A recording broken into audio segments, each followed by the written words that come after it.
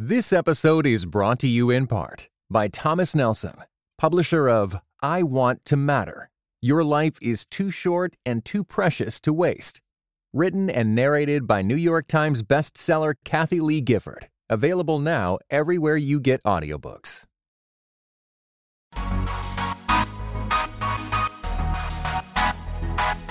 Dynamic voices for a diverse church. This is Pass the Mic. Greetings and God bless. Welcome to another episode of Pass the Mic, Dynamic Voices for a Diverse Church, powered by the Reformed African American Network. I'm your host, Tyler Burns. You can follow me on Twitter at Burns23. Follow at your own risk. Joining me as always is the president and co-founder of the Reformed African American Network, Jemar Tisby. Jemar, what's going on, brother? Hey, man, you know it's all good. We are, as we record this, getting ready to gear up for the spring semester of doctoral seminars. So this is, for me, the last calm before the storm. You're on location, so that's why it sounds like Jamar's in a closet. He's somewhere off in a closet on campus hiding. It's my graduate study, Carol, and it literally is a closet. Many of your closets are much bigger than this place. You out here working for the people, though. You putting it out for Pass the Mic. For the people. It's all good. I've got a door, so I'm fine. We want to thank you guys so much for reaching out to us and giving us feedback. We have received a lot of great feedback over the past 3 episodes that we have recorded just this year in 2017. So if you have not had the chance to check those out, with Andy Crouch, also a recap and a reintroduction of who we are and why we do what we do. And then also the last interview we did with Dr. Micah Edmondson, which was also excellent. Please go to iTunes or Satchel and check those out wherever podcasts are played, and keep writing us great reviews. And Jamar, I want to read a couple of these reviews, man, because all right. I can't believe people like the podcast as much. You know, it's still crazy that people really make this a part of your daily routine. This is nuts. But one in particular, Finding Mercy, this person said, the only podcast I make sure to catch every episode. They cover timely material in a relevant and theologically sound way. Thank you so much. Sarah J also says, if you care about the church or racial reconciliation, and hopefully you care about both, you should listen to this podcast. Thoughtful, educational, and paradigm challenging. Thank you guys so much for leaving these reviews. We have so many reviews that are new that we could read, but we can't get to all of them. Otherwise, we wouldn't have a podcast. So thank you guys. Continue to do that. That is helping us out. Okay. A couple of weeks ago, we talked about how you hadn't seen Creed. You just got on Creed. You late to the party. Just bringing up old stuff. Listen, man, it's still relevant. I'm gonna give you another recommendation here. And I know you're about to head into your doctoral studies again. So I know you're a busy man. But if you get the chance, you got to go see Hidden Figures, brother. You got to go see Hidden Figures. I know it's probably going to come out on Redbox. Don't make it a year before you see Hidden Figures. What was it? Was it 2 years? Was it a year and a half? I don't know, man. It was just over a year. But look, I'm trying to go see it. I'm not deliberately waiting. So I'm with you. I learn from my mistakes, and I'm hearing you. That's good, brother. I hear you and I see you. But you know what's crazy, man, is Hidden Figures tells a story of a group of Black women. It's not just 3 women, but there's 3 women at the heart of it who were responsible for being some of the greatest mathematicians in the NASA organization. And particularly around the time we were trying to send a man into space to orbit around the Earth. And man, I did not even know any of this. I didn't know these names. I was not familiar. I didn't know I didn't learn about it in high school, didn't learn about it in college. This is all like brand new to me. And I'm sitting here like, man, we were doing calculations that sent someone into space. We were part of this penultimate moment, this ultimate moment in American history. Like, this is huge, you know, and and nobody ever told us. Nobody told us. It again reinforces this idea that if we don't see representation of ourselves in prominent places, there are so many people I've talked to that said, man, my child wants to go into mathematics now. Or my child's like, I could do that. Or I could do that. Or I could go into space. Or I could do this or do that. And it's just, One of our previous guests, Nicole Baker Fulgham, put out a tweet after she saw the movie. She took her daughter. I don't know how old she is, but her daughter went home and was building a NASA headquarters out of Legos. And for the people manning the headquarters, they were Black girls figures. And so she was just, as a mother and as a Black woman, so impacted by that moment that her young daughter had seen this representation on the big screen. And now it became a vision of what's possible for her child. And that's massively important. It actually, I think we'll probably talk about that more today as we get into our topic. Yeah, absolutely, man. So definitely go check out Hidden Figures. And it's weird because, a lot of people in the previous couple of weeks were wondering how well it would do in the box office. And in the previous week, its first week, it actually beat Rogue One, which is the new Star Wars movie. Wow. Which we haven't had a chance to talk about. Bo's going to have to come on. No, I've actually seen that one. I saw that one opening weekend. Wait a minute. Yes. Hold up now. I've seen it. You're telling me that you went to see Rogue One first weekend. And that's fine. We Star Wars people here. We not Star Trek people. Listen. I had space in my schedule, and we talked about this before. You like to go see all these heavy movies that are so emotional, make you cry at the end. I'm like, life is hard enough as it is. I go to the movies to laugh and be entertained. Although Rogue One, exactly. that was kind of heavy too. That was no light movie. They didn't Warner Brother before it. Listen. Bo is gonna get upset that we talk about Star Wars, so I'm not gonna get into that. But I will say this. You went to see this movie first weekend, but it took you a year anyway. Okay, I'm gonna get on the logistics worked out. But here's the thing. Okay, not even getting to Jamar's schedule, but I will say this: that it beat Rogue One in its first weekend, which is a huge feat on, I think, 2,000 fewer screens, and obviously Rogue One's been out for a while. But that's really big. And then it also was number one in its second week and actually earned more money in its second week than it did its first week. And I know a lot of things go into that, from Dr. King weekend, and then the positive word of mouth that it's getting. So that's just an awesome testament to the power of these stories being made, and how we support them can actually lead for more of these stories being made. And so I hope there's a gang of movies that come after this that really show this representation. And there are always these little movies, but sometimes we don't always hear about them. And sometimes they don't get the advertisement that others do. So check out Hidden Figures. And I think, from my perspective, I don't have kids. It's a pretty safe movie to take your kids to as well. And it's great representation for them.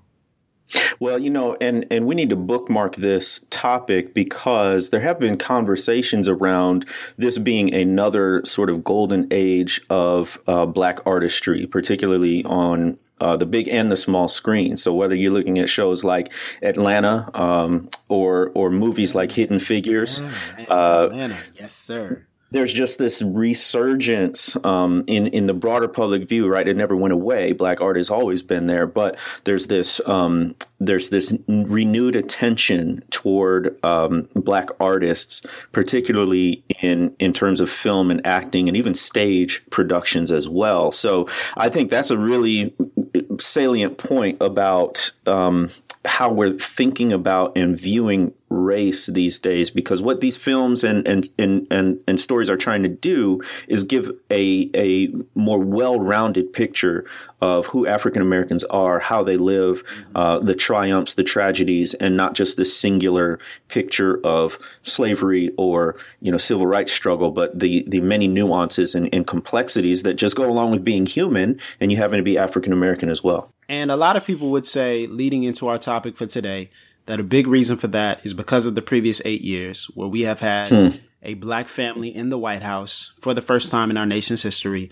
Obviously, you guys know we had to talk a little bit about President Obama, his legacy, and we'll probably get into more of this as the days and the months elapse. But we're coming to the end of the Obama administration. 8 years, a very interesting 8 years in 2 terms for a lot of people who are processing race and really introducing people to the processing of race for the first time on a mass scale. So, Jamar, thinking back to when his presidency started in 2008 till now, 2017, how have you changed and shifted? What has the Obama administration taught you, and what has it led to as far as personal revelations in your life?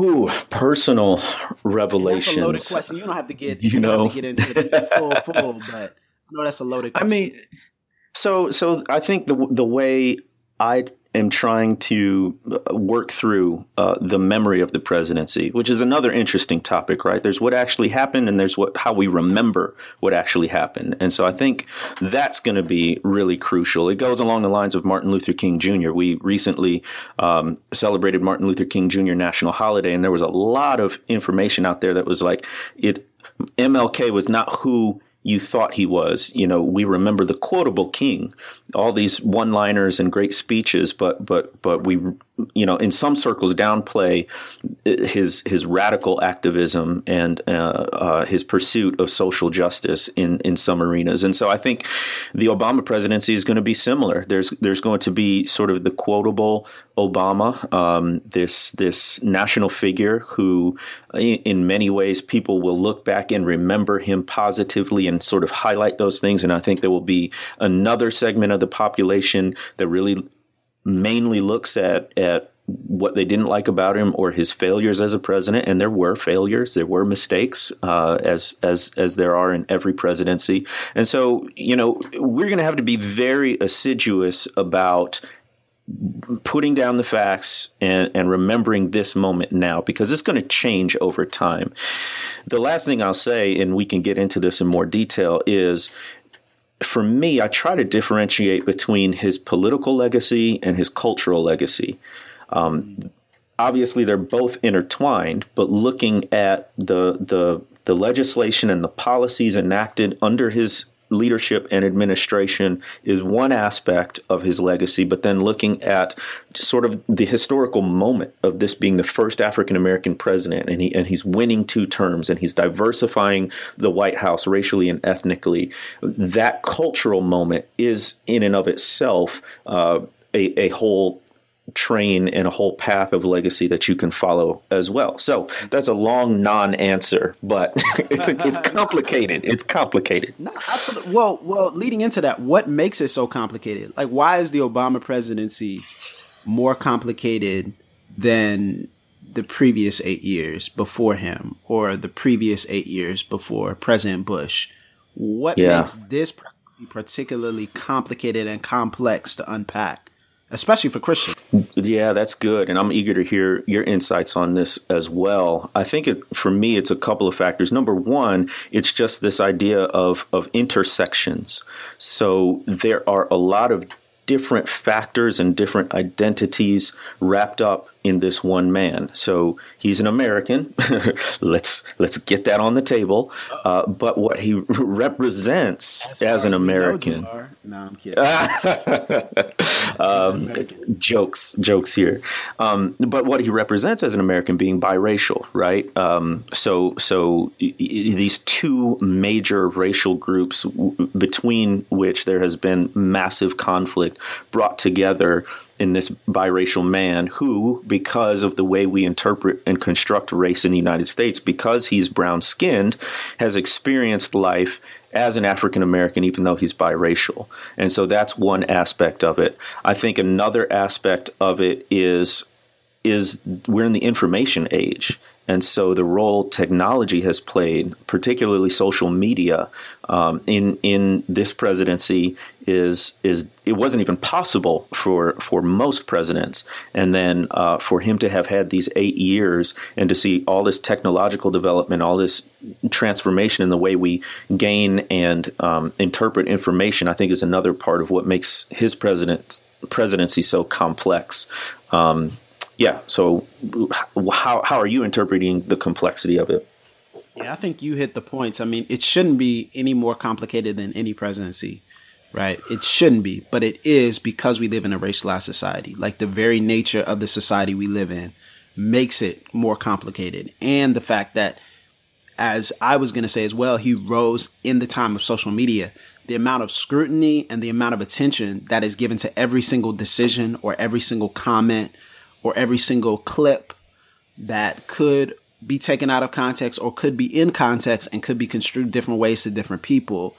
has led to this hypercritical analyzation of who he is and, you know, what he isn't and what he means and what he doesn't mean and the secret underlying agendas. And if you think about it, it's very interesting to see that in both this election and the previous election in 2008 in particular, I'll say that election, it's like we put a microscope on a particular candidate. And the candidate who had the microscope on him the most, as far as magnifying everything that he said, didn't say, didn't do, those are the candidates who won. And I think we have to really take a step back and analyze, is it because these are the candidates who people are wanting and desiring, or is it because our media attention is so coalescing around them that they become ingrained in our consciousness that it kind of leads us to vote for people or back people or unintentionally elect people who we may or may not agree with, or who we might just be moved because of the movement of the actual media to highlight these people. You know, it's just a really interesting idea. Like, are we legitimately electing candidates, or are we kind of being moved and maneuvered by media powers that be to highlight one particular candidate? So it's very interesting that we see that analyzation. But I think also it really leads to the complication of what is qualified, what is not qualified, what is acceptable, what is not acceptable.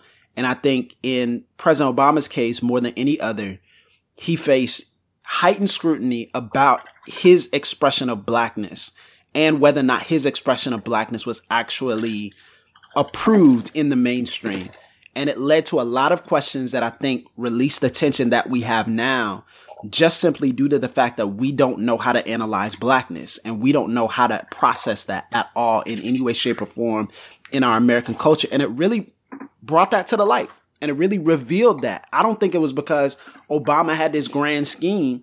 I think it was just we don't know how to do it. We don't know how to look at blackness and critique it while at the same time appreciating it or even understanding its expression.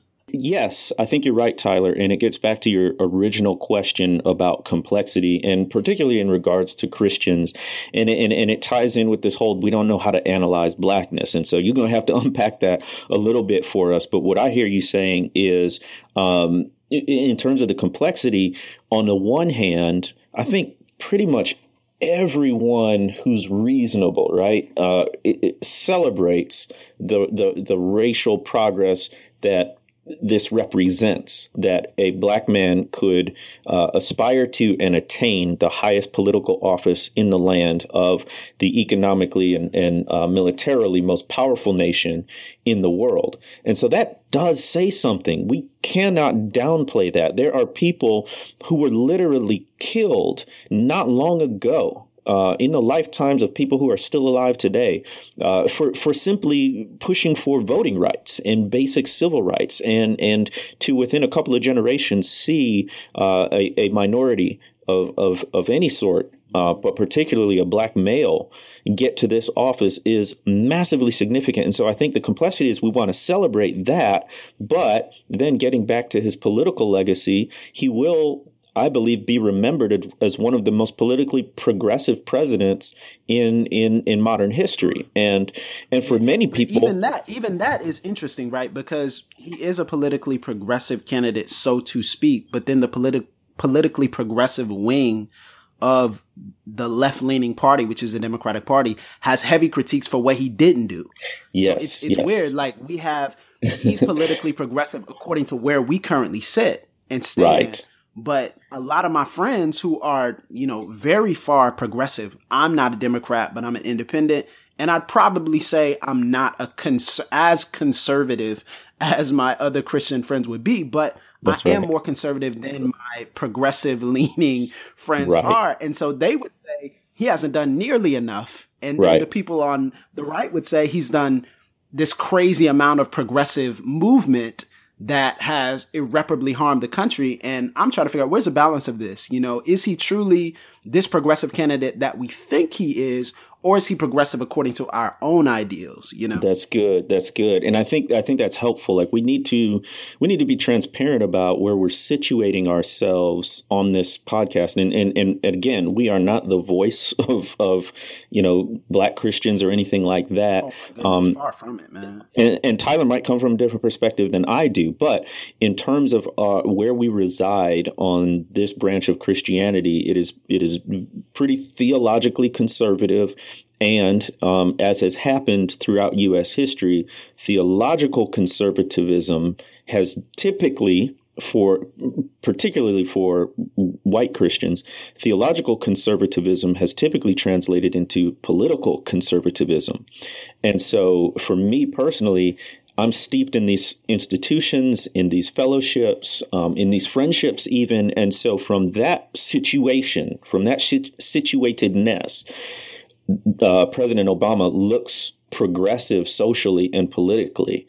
However, I hear what you're saying, Tyler, because from a more socially and politically liberal or progressive side, there are going to be many people who didn't go far enough. And I think that's what you saw between Hillary Rodham Clinton and Bernie Sanders leading up to the election. Is there were these sort of two strains of liberalism or progressivism going on. There was kind of the old school establishment Democrat, which Clinton represented, and there was the even more progressive wing of the Democrats who have long been frustrated by the lack of progress. And so Bernie Sanders was their standard bearer. And then you get President Obama, and where does he fit? Yeah, I think what we realize as time elapsed over the two terms is he's always been this pragmatic politician, and he's always been someone who pushes forward not just the party line, but does incremental things, plays the long game. Even how he's talking about the transition of power to the next president, he's always talking about, we'll be fine, we zigzag, we go around, but we're headed to the same course, we're headed to the same place. And I think that throws off both narratives. That throws off the narrative of, kind of a leftist politicians and the leftist progressives who would say that, this is the worst thing that's ever happened. But it also kind of pushes back against the right's critique of leftist politicians who would say, well, you guys are overreacting. You're this. And I think President Obama has, for now, while he's been in office, as he's leaving office, stayed pretty even keeled about this, which has been frustrating for some, weird for others. It's been hard. It's been hard to reduce down. But I want to get into why the Black community interprets the Obama presidency different and the Obama family different than some of our white conservative brothers. Why does the Black community, and this is a weird question, which we'll get into, but why does the Black community interpret this differently? That is a more complexities upon complexities here. I think one of the main factors in how African Americans interpret this differently from whites and interpret it differently from other African Americans, I think central to those tensions is the idea of solidarity. This is, for me, a critical concept as we think about race in America, because as a minority group, we have a lot more in common in some ways than we have different. I think in particular, if you want to say something like the African American community or even the Black church, what is the tie that binds? What is that singularity that you can say that in some sense there is a community? To me, that's our history.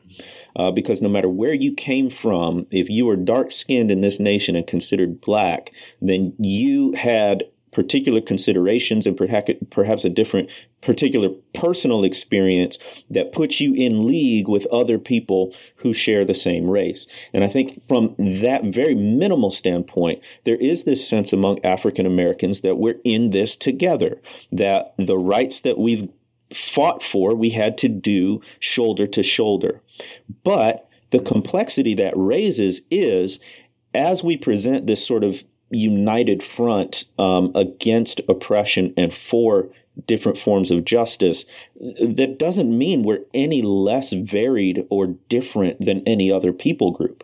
And so you see, there are internal differences which may not often come to the fore because we are typically united for certain causes. I think we're seeing a fracturing of that as for many reasons, as African Americans become more enfranchised in certain ways, certainly not fully enfranchised, but as we've had more educational opportunities, more access to wealth and politics, you start to see some differences. And then, of course, a public figure like President Barack Obama is going to highlight some of these things. I mean, he's an Ivy League educated lawyer. He is the cream of the crop. Who went to a black church.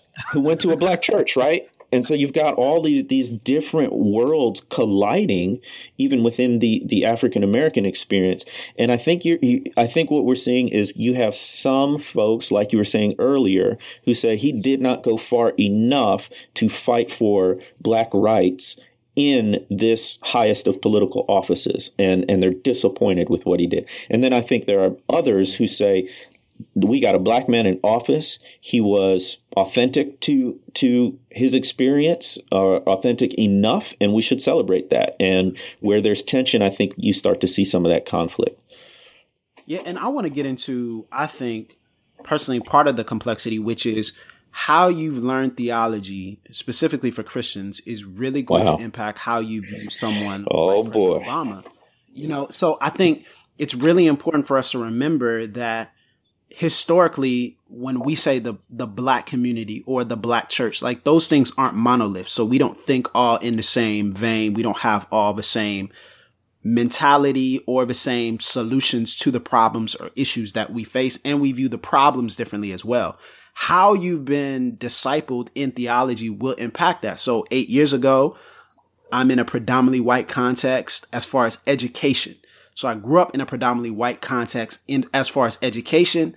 My church context was Black/multicultural, but my father was discipled in a predominantly white context completely. So he went to college in a predominantly white context and then served in an all-white church as, on staff as an assistant pastor, and then branched out and planted a church. And that church became majority black with, at one point, a very heavy multi-ethnic presence. So it's weird even how he would talk to me about blackness, even though I was in a predominantly black setting, was far different as far as spiritually, was far different than how other black parents would teach their children about race and about its implications. So for me, as I've grown, 2008, I'm staunch conservative. Why? Because I've grown up educated in thinking along right-wing conservative lenses, even in how I process Christianity, how I process the truth, what I find to be most important, how I process political issues. So my tiers are different because I'm not necessarily in this super impoverished area. And while we weren't rich, we weren't impoverished. And because we weren't impoverished, my perception of things was far different. And so now, 8 years later, I have a different lens because my influences have changed and how I process theology has changed. And I'm starting to work in the inner city with urban young people who predominantly go to public schools. And a lot of them don't have the best circumstances and their parents don't have health insurance. And all these things are playing into the pot. And I think we have to take a step back and say where we are learning our theology will typically, and how we're learning our theology will typically impact how we view someone like a President Obama and how we view fellow brothers and sisters in Christ, whether they view them positively or negatively. So this is just how it is. We are pro-life. I am pro-life. Jamar is pro-life. What has been salient in the black community as far as the most important issues that face the black church hasn't necessarily been abortion. And that's not to say that abortion isn't an important factor within the black community. But what we would say is the ways in which our white brothers and sisters emphasize abortion is different from how we would emphasize abortion because our pressing issues and our pressing matters have been more complicated than just one or two issues. Yes. Are we going to make enough money to feed our family? How do we make ends meet? Are we going to be able to be educated? Do we have health care? If I go to college, can I afford to put my son through college? Like that's just And so when people say, I'm getting ahead of myself, but when people say, yo, just vote along these lines, we're like, well, there's 1,000 different things that we're voting along. Not That's just right. this one issue, right? Like we've never been that one issue person. And at the same time, I'll say this, is that even within my church currently, let's be clear, there are Black Trump supporters and they are very vocal. Like, let's be clear about that. Like, that's not something that doesn't exist. There are Black conservatives who vote along the Republican Party line straight up and down. And they believe that the Democratic way is a harm to the Black community. But yet they still coexist together in the same body on the same leadership team. Don't think that that's not possible. It's just different for us in how we perceive these things. So I think that's a major factor in how we view that. And I guess kind of teeing up to that, what do we say to the people who say, man, President Obama hasn't done anything for the Black community? That's just the number one thing that my friends, my conservative friends are like, what has he actually done for the Black community? Like, how do we process a loaded question like that? It's massive. Let me go back a little bit just to add a footnote to everything you were saying. Number one, I think what you're raising is crucial. So in our tagline for the Reformed African American Network, we say addressing the core concerns of African Americans biblically. And that's that phrase, core concerns, which I first heard from Dr. Carl Ellis Jr., that's critical because it gets at what you're saying. So the core concerns for folks in the racial majority, there's going to be some overlap between all people groups, of course, right? Like, you know, in a certain sense, lots of people wonder how they're going to pay for college and all that. But the reasons are different, right? The reasons are different. When there's historical economic inequality because Black people, were owned and could not own their own things, that's a very different history in terms of struggling to make ends meet than, you know, being a new immigrant or being down on your luck or whatever it might be.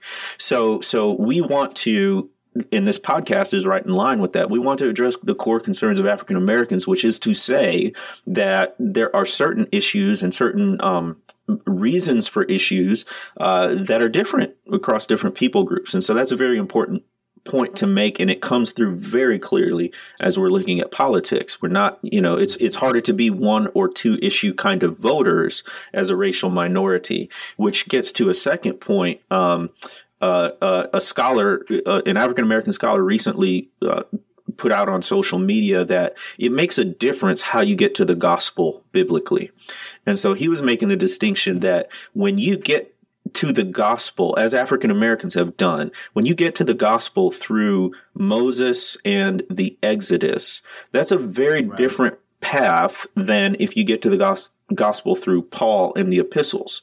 And so the Old Testament pathway, and it is more narrative, it's more comprehensive. Here you've got an actual real life liberation from slavery, which obviously is going to resonate deeply with African Americans who have been enslaved in this nation, versus, and really not pitting them against one another, but it's a different route.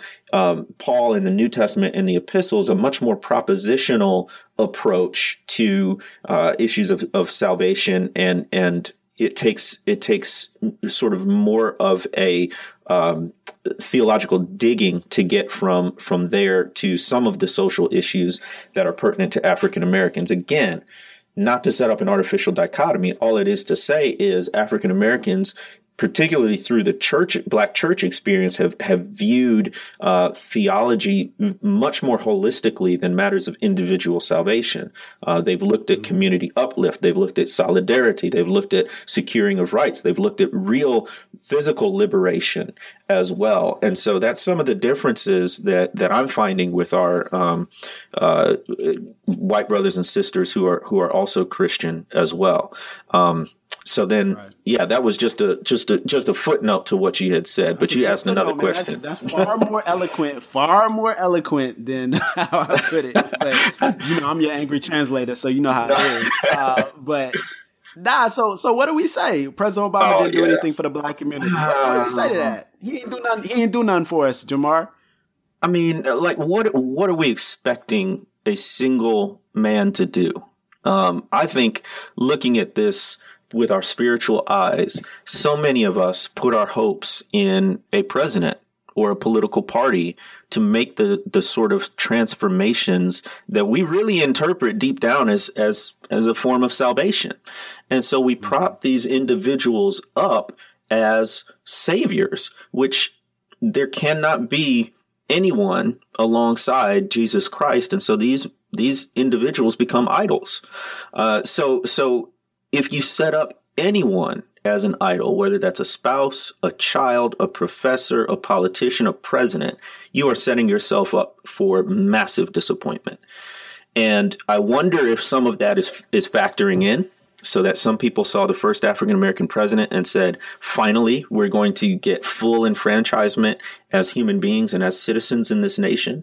And they set him up to do politically way more than the president can do, right? The president has a lot of power, but one single person can't change everything or fix every wrong. And B, you're setting up a person who is flawed and fallible to be, you want him to be perfect and you want him to fulfill all your dreams. And as long as we're looking for that person on a horizontal level and not looking up to the Lord, we're going to be set up for disappointment. So that's that's your very spiritual answer. But there are, I think, more kind of social and cultural factors at play as well. And to me, it still gets to that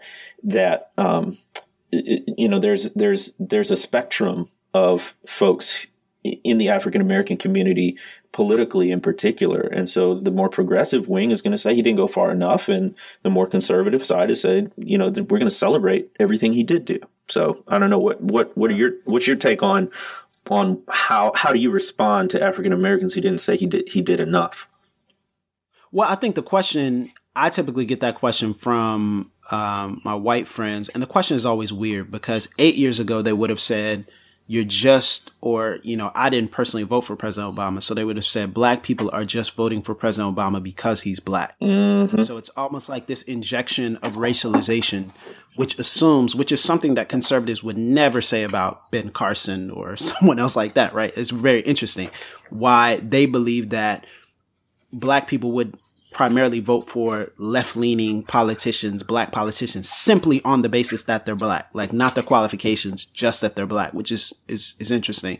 And then to 8 years later say, what has he done for black people after criticizing the idea of them voting for people based upon him being black? It's weird. Like, it's ironic to ask that question, right? Like, so you're critiquing our racialization or what you perceive as racialization of the election process while also racializing the election process. Like, it's just, right. It's like, how does this even work? Like, and so it's weird for me. Like, it's all in how you view it, his accomplishments. So some people would say, and I think this would be a very fair critique, that President Obama did not necessarily raise upward mobility for youth employment in particular in the way that he should have. And I would say, I think that's a fair critique. They would say he didn't necessarily hold the top % of people who have gotten away with financial crimes accountable for those financial crimes, which advantage the top tier system versus the bottom tier system. I think that's more of a progressive critique, but a fair critique, right? I also think that at the same time, while we look at these statistics that would say black unemployment is still twice as high as white unemployment in America, we would also say that black unemployment has been cut in half in the past 8 years, which is something we have to take a look at. And we would say, well, yeah, but black unemployment, it was cut in half. It's far lower than what it was in 2007. Like, it's far lower than what it was in 2008 when he took office. So I would say, man, it's hard for me to look around and see black people who desire jobs in my area, in my faith community, that can't get jobs. Like, that was an issue previously, and it's not an issue now. Like, it's rare for someone in my faith community to not have a job. But previously they were struggling to get jobs. That's just my perception. That's just how I view it. Another thing is, personally, again, this is how we view the issues, is that personally, the Pell Grant expansion has helped thousands of young people get college degrees quicker than what they could before. So the Pell Grant expansion, if you're not familiar with it, allows for kids to be, and I don't know how much of this took effect while he's in office versus what will take effect, but according to what I understand, it allows them to tap some of those funds during the summer and not just in the spring and fall semesters so that they could receive educational advancement during that time, get college degrees quicker with less debt. I know people personally who use Pell Grants, and I was just talking to a group of our young adults last night at our church, and I was looking around, and it is rare to see young adults in our context, in our church, who have not gone to college, who do not have post-secondary education, and who do not have degrees. That's like a choice. They decided to go into a trade, or they decided to do something else, or go into the military. But it's rare to see, we didn't go to college. Like, college graduates are normal now, like in our context, which is weird. If you think about it, 50 years ago, you wouldn't have said that. Right. Like 50 years ago, you would have said, man, well, what are you guys doing with your lives? And particularly Black women. Black women are they're killing the game.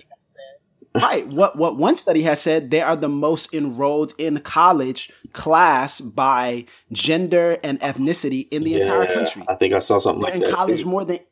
more than any other ethnicity and gender is. That's amazing. More than any other class of people. That's insane. Like, I'm looking and I see multiple Black women in our context who are owning their own businesses and who are entrepreneurs. And so one of the things that we can't we can't discount is what people have called, the quote unquote effects, the unintended effects of something happening. Like, some people have said there's a Ferguson effect or there's a whatever effect. There is also, I believe, an Obama effect to see two college educated Black people in the highest places in office in the world. Right. That promotes and inspires achievement and class and dignity and self-worth just by the representation of seeing it. Just like what we were talking about earlier with Hidden Figures. If you didn't know it was possible, you wouldn't have done it. But because you know it's possible, now you go out and try to do. And then I think the final thing I would say is, without the Obama administration, there wouldn't have been the attention that was drawn to racial injustice, particularly in police brutality, and the studies that have continued to come out in major cities in America that show that there is corruption. And even in Ferguson, it's not a major city, but in cities in America that once investigated reveals the corruption inherent within the criminal justice system, within law enforcement, that still needs to be addressed. Now, while I do not believe he did everything he could do in that regard, I do believe that there was at least the attention that was placed upon that so that we could now see we're not making this up. Black and brown people have been disproportionately addressed and attacked by, and sometimes antagonized and harassed by, a section of police officers who probably should not have that badge. And so now we can address that, right? So those are things that I would say he's done. Now, I have major critiques, like the drone strike critique is a major critique for me. What about the image of God in these people? While abortions have plummeted, I do believe that President Obama has not taken a pro-life stance at all in the scope of his presidency. I believe that is a critique that I would have. And there are other critiques that I have for President Obama. You know what I'm saying? So yeah. I'm not just sitting up here saying his praises, but it's a complicated question when people say he's done nothing for the Black community. Right. Man, I didn't listen. I'll say this very honest. I didn't have health insurance before I got married. Yeah. So when someone's talking about including someone into health insurance, it was just a lot because of some conditions I had previously. So now to be able to have health insurance, it wasn't because of the ACA, but thinking through that and thinking through other people who have health insurance now, man, that's a big deal. I don't know. I mean, that's a big deal to me. I'm just saying these are all things that we put into the pot as we talk about President Obama. So you can tell Tyler's thought a lot about this. Feels very strongly. Let me just. I'm just saying, I love it, man. This is good. Well, so as we're talking about, African Americans who think President Obama hasn't done enough, I think we have to, again, be specific. And so I think you can differentiate between hard contributions and soft contributions. And so I think the hard contributions are the policies he enacted, are the programs that he pushed forward. Some of these things that are part of the legislative record that we can go back to, see who voted which way, and we can, over time, measure the impact. And I think that's an important caveat, right? Like in a sense, even talking about his legacy is sort of a hot take type of a thing. Not that we can't talk about it, but it takes years in many cases for policies to marinate and be practiced before we actually see the long-term effects of it, which could be either good or bad. So something that looks very positive now could turn out to be extremely negative in 10, 15, 20 years, or something that looks negative or somewhat questionable now can turn out to be extremely helpful, particularly to the poor and the marginalized is what I'm thinking about.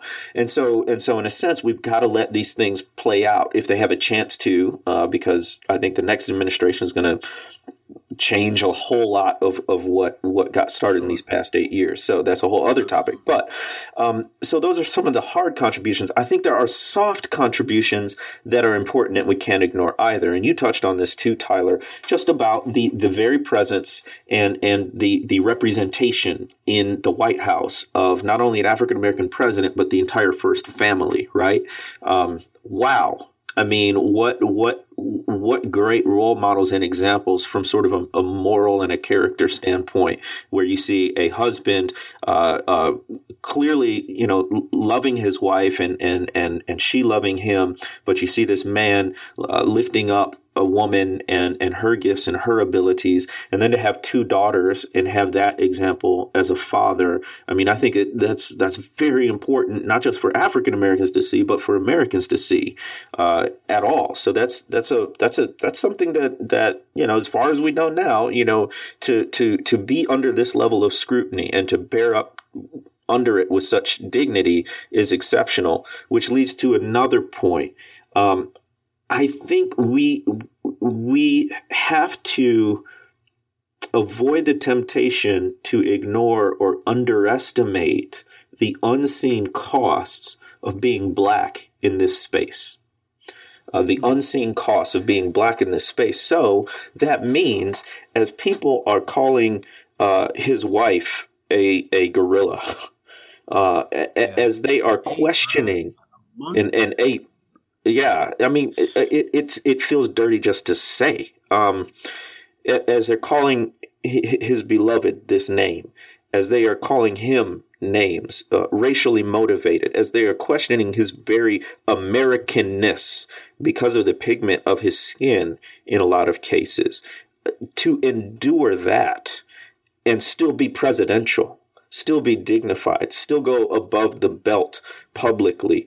That does not come without a cost. That does not come without immense stress, without long conversations late into the night that go way beyond the policy and the written job description of a president. That doesn't come without deep self-doubt and self-talk to try to reestablish your own personal dignity and remember, even in some small way, that you are made in the image of God, despite people constantly trying to tell you otherwise. That cost, I don't think we'll ever understand, because none of us has been under this kind of scrutiny, and race has been on the table. So in that sense, man, he did a heck of a lot. And I can't imagine what that was like for him, and to do it and to stay generally, non-aggressive, non-combative, didn't retaliate through a tweet or something like that. That's amazing to me. And you want to talk about a contribution? I think we got to weigh that kind of contribution very heavily. Absolutely. Well, the other thing is, I'm more and more frustrated by the fact that in sort of conservative Christian circles, as African Americans, we constantly have to qualify any positive thing we say about President Obama. Right. You know what I'm talking about? It's like you have to preface everything. Like even talking about it, I'm like, man, I don't even know if I should say this, and should I say that? Look, if we don't say it, who's going to say it if we don't? It's one of these things where you have to constantly say, well, as a theologically conservative Christian, I didn't agree with all his policies, and then dip your toe in the water of praising, right, whether it be his character or the political things he'd done that have been helpful from our perspective now. And I just think, do we have the same standard for others? Do we have the same standard for Republicans? Do we have the same standard for white males?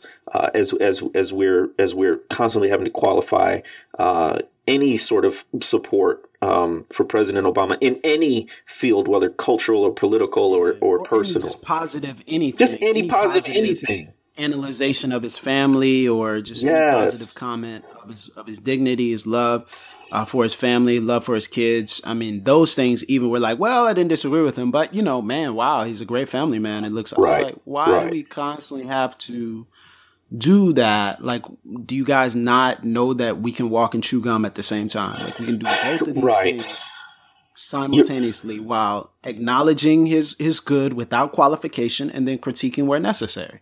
Well, that's the idol that we've made of politics within religion. And it goes, across racial lines, across the theological spectrum for sure.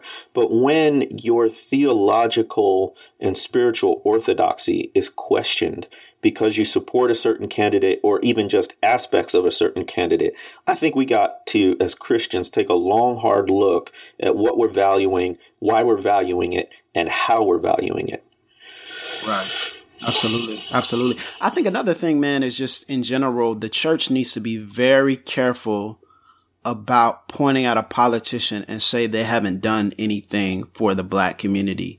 Because there's three fingers pointing back at the church. Like, what has the church done for black and brown communities? All right, Doc. That's why I've started asking people like, okay, so you're critiquing this politician, but what about in your area?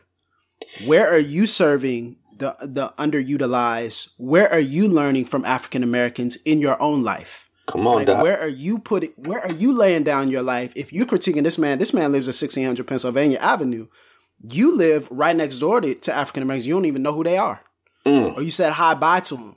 Like, don't talk about him when you yourself haven't stepped outside of your context, outside of your zip code to meet African Americans then. I mean, what are we? Why are we critiquing a politician when the church, you got African Americans that you could put in positions of power at your church, but they're too controversial for you to do that. So you don't have the courage to even do that. And then you talk about him making widespread. Anyway, I'm chilling. No, that's for real. I just don't understand. I've seen it. Like, because I've said positive things about a president, or because I've critiqued racial injustice in my context or in popular culture, people who have invited me to speak at their church don't invite me back, or they just rescind their invitation, or they said we should do this and then they get pushback and then they don't do it anymore. I'm like, where does that come from? If we don't have the courage as Christians, as people who have the example of Jesus and the Holy Spirit on the inside of us to make incremental changes right where we live to reach out to black communities and understand them and relate to them more, why are we pointing fingers at a politician? Like, what are we? Who are we? You are absolutely right. The church has to take the log out of her own eye in regard to race relations before we really start being mad at a politician for what he did or didn't do. And just speaking from personal experience, this election cycle, working within church circles has caused me more emotional hurt and spiritual anguish than pretty much anything I can remember, at least while I've been in public ministry in regards to racial relations, which, like you're saying, invitations have been rescinded. People who used to talk to me don't talk to me. And I've gone back and I've listened, and I wouldn't take anything back. But it is extremely telling to me how closely we have married religion and politics, to where somebody who disagrees with you politically or says something that may be true but hard to hear about our alliance between religion and politics, that person becomes a pariah. And that grieves me as a Christian, as a church member, because when we can't have fellowship across these human lines, whether that's race, politics, economics, then we're actually losing the core of the gospel, which is reconciliation. How can anyone say he loves God but hates his brother? And so we need to take this seriously. And my hope and prayer is that with all the divisiveness that came out of the 2016 election cycle, that some churches at least would use this as an opportunity to probe their relationship with politics. And despite what you say from the pulpit, how does it play out in actual human relationships? Who are you inviting? What perspectives do they have on this issue that's not supposed to be a salvific issue? So you can vote Democrat or vote Republican, and it's not supposed to determine whether you go to heaven or hell. But do we really actually live that way? This cycle has made me question that much more deeply, and I'm more troubled coming out of it than going in, which is not to say that there's not any hope and there's not any joy. But if we don't take this opportunity to take a long, hard look at where we are in terms of politics and power, then we've missed an opportunity, and we're going to continue to cause damage and harm. Right. Man, that's so good, man. This is complex. I think that's the whole point. The whole point is that we're not dealing with always, not, no pun intended, but black and white issues. Like, we're not just dealing with these all good versus all bad politicians or all good versus all bad policies. We're dealing with a mix. And I know people who are black and some who are white who have been impacted positively, some who have been impacted negatively on both sides of the aisle. Like, it's complex, man. I mean, and sometimes I think we have to remove ourselves a little bit from the individualization of looking at how does this affect me and how does this make me feel uncomfortable, to how does this benefit the whole of society? How does this benefit the people who live, in a different area than I do? And that takes some gospel empathy to say, how is this impacting the least of these? And for some people that might be positive, for other people that might be negative. But our goal is that we wouldn't look at these things uncritically, and we wouldn't look at these things from the extremes, but that we would look at them in complex ways to say there was good and there was bad. Just like any other presidency, there were positives and there were failures, but we don't uncritically dismiss. We don't just assume, we don't turn on that particular news channel and listen to that particular talk radio person and visit that particular website and only hear their perspective. That's right. But that our black brothers and sisters that we do life with, their perspective is also valuable as well. That we should hear them, listen to them, and really heed their concerns with empathy, with understanding, recognizing that we might not have it all figured out yet. That's what I hope that the church continues to do, or starts doing in some cases. And it's not going to get any more clear in the next 4 to 8 years. That's right. It's going to be even more contentious, even more difficult. But, we have the Spirit on the inside of us. We can walk through these things, and we can address these things and disagree in love and care and grace, and not presuming that someone is a heretic because they disagree with us. That's okay. Like, they may see things from a different perspective, but hopefully our perspectives can be instructive to each other. Amen. Humility is the name of the game, boss. And we're wide open to critique. So if you have any critique for me and anything I said, send it to Jamar. I was going to say, any critique goes to Tyler. It's all good. This is complex. We can't deal with it. We've talked for a while. We can't deal with it all in an hour or in one Pastor Mike episode.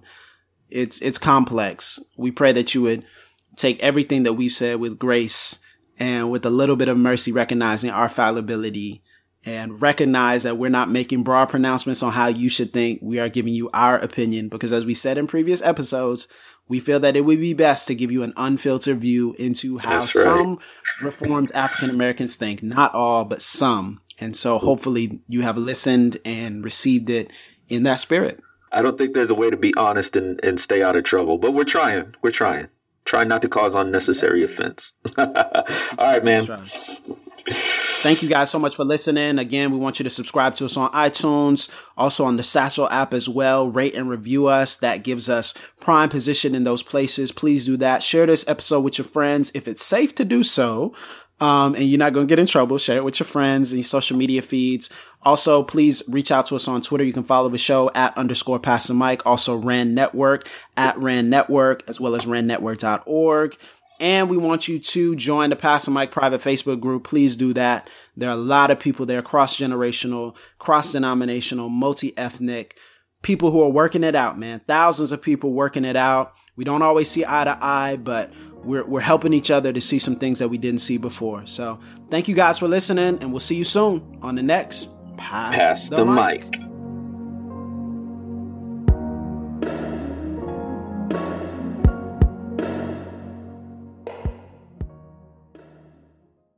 You've been listening to Pass the Mic, a Podastery production. To find out more about this and other shows, visit podastery.com. That's PODASTERY.com.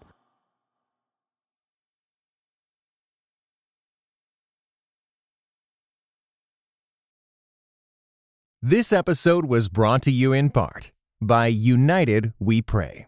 United We Pray is a podcast devoted to praying and thinking about racial strife, especially between Christians. Come join us in praying for the unity of God's people.